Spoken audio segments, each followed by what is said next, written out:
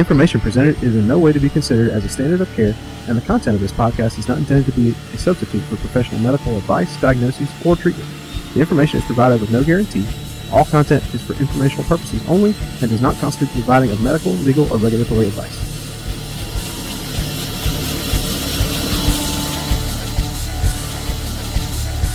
Welcome everyone to this special bonus content from Blue Crew Medicine. This is a brief overview on Minnesota and Blakemore tubes, which are utilized for upper GI bleeds and esophageal varices. These complexly simple devices are used recitatively to stop active extravasation after a definitive airway is established. These can be placed in the ED or the ICU, but they're becoming more and more commonly placed in large level 1 centers especially. Dr. Taylor Wachs, Michael Griggs PharmD, and myself, Will Appleby, discuss some of the indications, complications, and uses of these exotic GI devices. Hope you enjoy. So I feel like for some reason I attract GI bleeders. So I have had some experience with placing devices that can potentially, tamponade devices that can help. So your two basic ones that you're going to have, you're probably going to have one and not the other. There's a Blakemore tube and a Minnesota tube. So I think first and foremost in that patient is protecting their airway. So if these patients are not intubated, that's step one. Don't want to bypass that step. But let's assume maybe they're intubated by your pre-hospital care team, or so it's something that occurs, right when the patient gets there. So I think the picture you're painting is someone who's visually spewing blood, or maybe they have someone put an OG tube in not knowing or whatever, and it's spewing blood. So we have two devices, a Blakemore and a Minnesota tube, essentially the same devices. They are slightly different. Won't get too much into it. It's basically a Minnesota tube, has an extra aspiration port from the esophageal balloon. So, but your hospital is probably going to have one or the other. And even really small hospitals, I've been surprised, have these. Which I would never think of, but yes, they do. So basically what it is it's tamponade balloons. So you have this long rubber-like tube that has a balloon at the end that is a gastric balloon that goes in the stomach.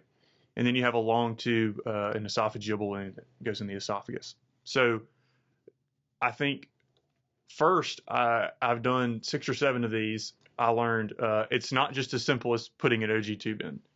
I have learned these things either go in like butter or they don't go in well.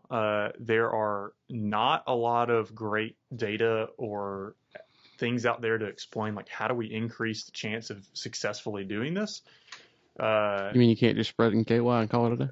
Well, so I have some anecdotal experience, and I actually did a pretty large lit search on this after try number 2 that was like, man, this did not go how I thought it was going to go. Even went up to talk to our gastroenterology folks, for which the attending said, I haven't put one of these in since fellowship. So there are a lot of different things out there to potentially help increase the successful passage. Things like some stuff that's out there is talking about soaking it in ice water. Well, it's not really a benefit we have. We don't just keep these things soaking in ice water to make them more rigid. One thing that I have done several times is using a bougie and putting it in the distal port to give it some rigidity. Anecdotally, I don't like it, and here's why. If you have the option, actually a pediatric bougie works better because you have to get it in the distal port, and so it may help you pass it, but I've found that you have trying to to retract it afterwards is a challenge. It is. And so from my experience, to me, I don't find it super helpful. I find that you may feel like you get it passed and then you can't get the bougie out. Or if you don't put the bougie in seated enough into the distal port, then it doesn't help. Some people recommend doing this under glide scope visualization. Outside of getting it and making sure you're started midline, I'm not sure how helpful that is. Again, I've done it with and without. To me, there are 2 things that really help.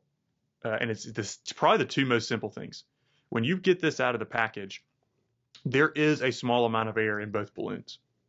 Pretty negligible, but it's not zero. Take every last bit of air out of the balloons. Easy step number 1. And the other is, this is not the patient to try and save the hospital 30 cents on KY.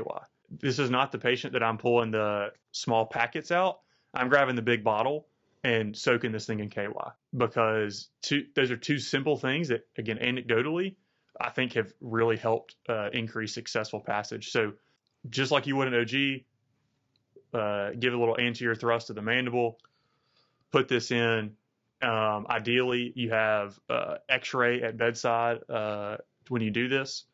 So you really do the gastric balloon based off volume. And again, you need to look at whichever tube type you have and look at the instructions.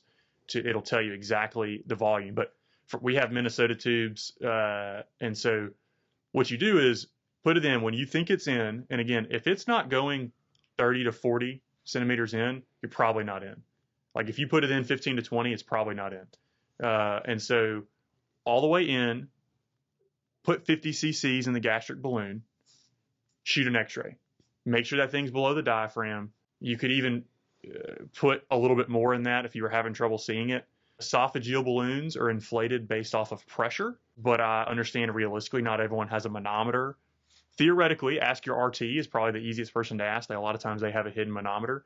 Or just ask their cougars. They all got them.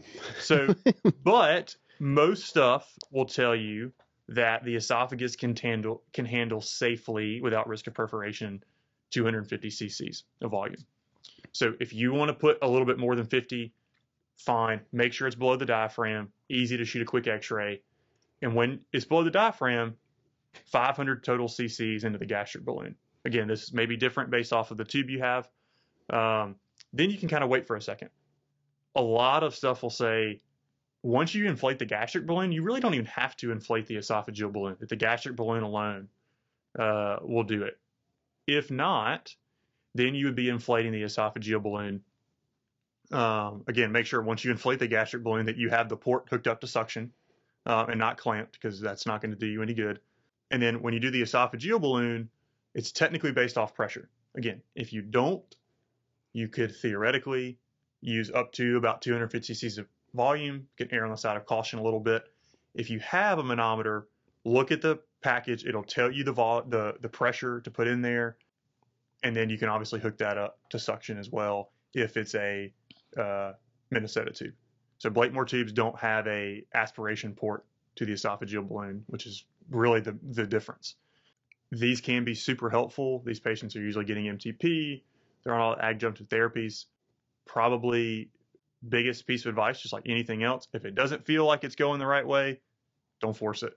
The other thing I'll say about these, part of the reason I'm going to talk about this too, that the balloons require attention. So you have to, the old school mentality was use a football helmet and you literally tie them off. Some people will tie them off to the head of the bed. I remember one night in the ER, I rigged up this thing with a IV pole. Yep. But whatever it is, the balloons require attention. All you're trying to do is basically internally tampon on that variceal bleed to make it stop or slow down so that you can get all the blood and everything else that can clot. Why does this matter? Especially matters in the transport world. So we don't transport very many of these very often. I never have. However, it's something I've always, because I've been exposed to Minnesotas and Blakemores. What happens if you do? What happens if you have the patient and they have the tube, they place a Blakemore somewhere. Hey, look, our GI doc's not comfortable, run out of blood, whatever it may be. They need MTP. They need to go to UMC. They need to go to some level 1 center. How do I facilitate the transport of these patients? That my GI doc is not very comfortable, whatever. How do I transport these patients? Well, you talked about air in encapsulated space. That's all. Air physiology with us is a big deal. So anytime, even ET tubes, we fill with saline when we go up to altitude, especially at flying IFR. For us, these are the patients that why we have a manometer and an airway kit. I mean, it's you have to put a manometer on it, see what the balloon is, see what it's supposed to be. The conversations you're going to have with the sending facility. Hey, can you show me the package of where this came out of so I can see how much air is actually coming out of here and what my pressures are supposed to be? Big thing is on the manometer. If it goes to red, it's a problem. But then at the same time, how am I going to make sure I have tension on the balloon? So am I going to have somebody sit there and hold it on the aircraft stretcher? Most of these patients require to be sitting up just because of the way they are. They don't do well sitting flat. So trying to figure out how you're going to move that patient's a logistical thing. Take your 2 seconds and sit there and kind of chill. Yeah, I think an easy thing to do that I've done is Curlex in an IV bag, and you can do this. You can have Curlex attached to the end of the tube, run the other end through the hole in an IV bag, and throw it over anything that you can conjure up, whether the bed has attached IV poles, whatever, anything to pull tension. like you said, it really was the old thing to do was to put football helmets on these people and tie to a football helmet to hold traction. So, but these things, probably some of the most. I just want to know where our football helmet went. I know we had one. We had to have had one. What team was it? I don't know. It better have been Bulldogs. That's all I got to say. I think these can be some of the most satisfying, probably one of the most satisfying paints we've had. Put one of these in.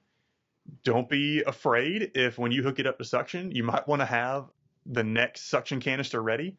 Man, these can be cool patients. I've had one about a year ago, put one of these in, 3 suction canisters full, where we kind of looked around the room like, I hope I didn't put that in the aorta with the way it looks like it's coming out, right? I mean, kind of joking, but you're like, God, that's a lot of blood.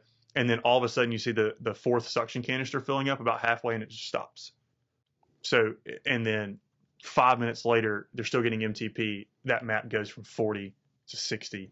And just, it can be a really, truly life-saving procedure that it really is really not all that dissimilar from putting an OG tube in. But knowing a little bit of a trick in the trade and then being comfortable with whatever kit you have. This is not something that the first time you use it and trying to read through the instructions is when the patient's hemorrhaging. So just wherever you work at, whatever kit you have, take 5 minutes, open it up, be familiar with what it looks like. Obviously, they have a lot of different ports that can be confusing. Luckily, they're usually labeled pretty well. Having some extra stuff around, even if you don't have things like 3-way stopcocks, things like that, that make it easier. If you have some hemostats and syringes, you can do this. So we keep I helped create a kit that we have. We keep hemostats and large syringes in the kit because theoretically that's really all you need. Obviously, if you're doing this in an ICU or something where there 3-way stopcocks and like that are more available, you may have that, which makes it easier. But be familiar with your kit, especially like people that, like I said, smaller hospitals have these. You may not realize you do, but I would be surprised if you really didn't have one. If you do scopes at your facility, more than likely you have one. Yep, absolutely. Again, is it in date? Questions, but you probably have the tube. Thank you for listening to this special edition of Blue Crew Medicine. Please don't hesitate to reach out and share our podcast on Spotify, Apple Podcasts, or Podbean.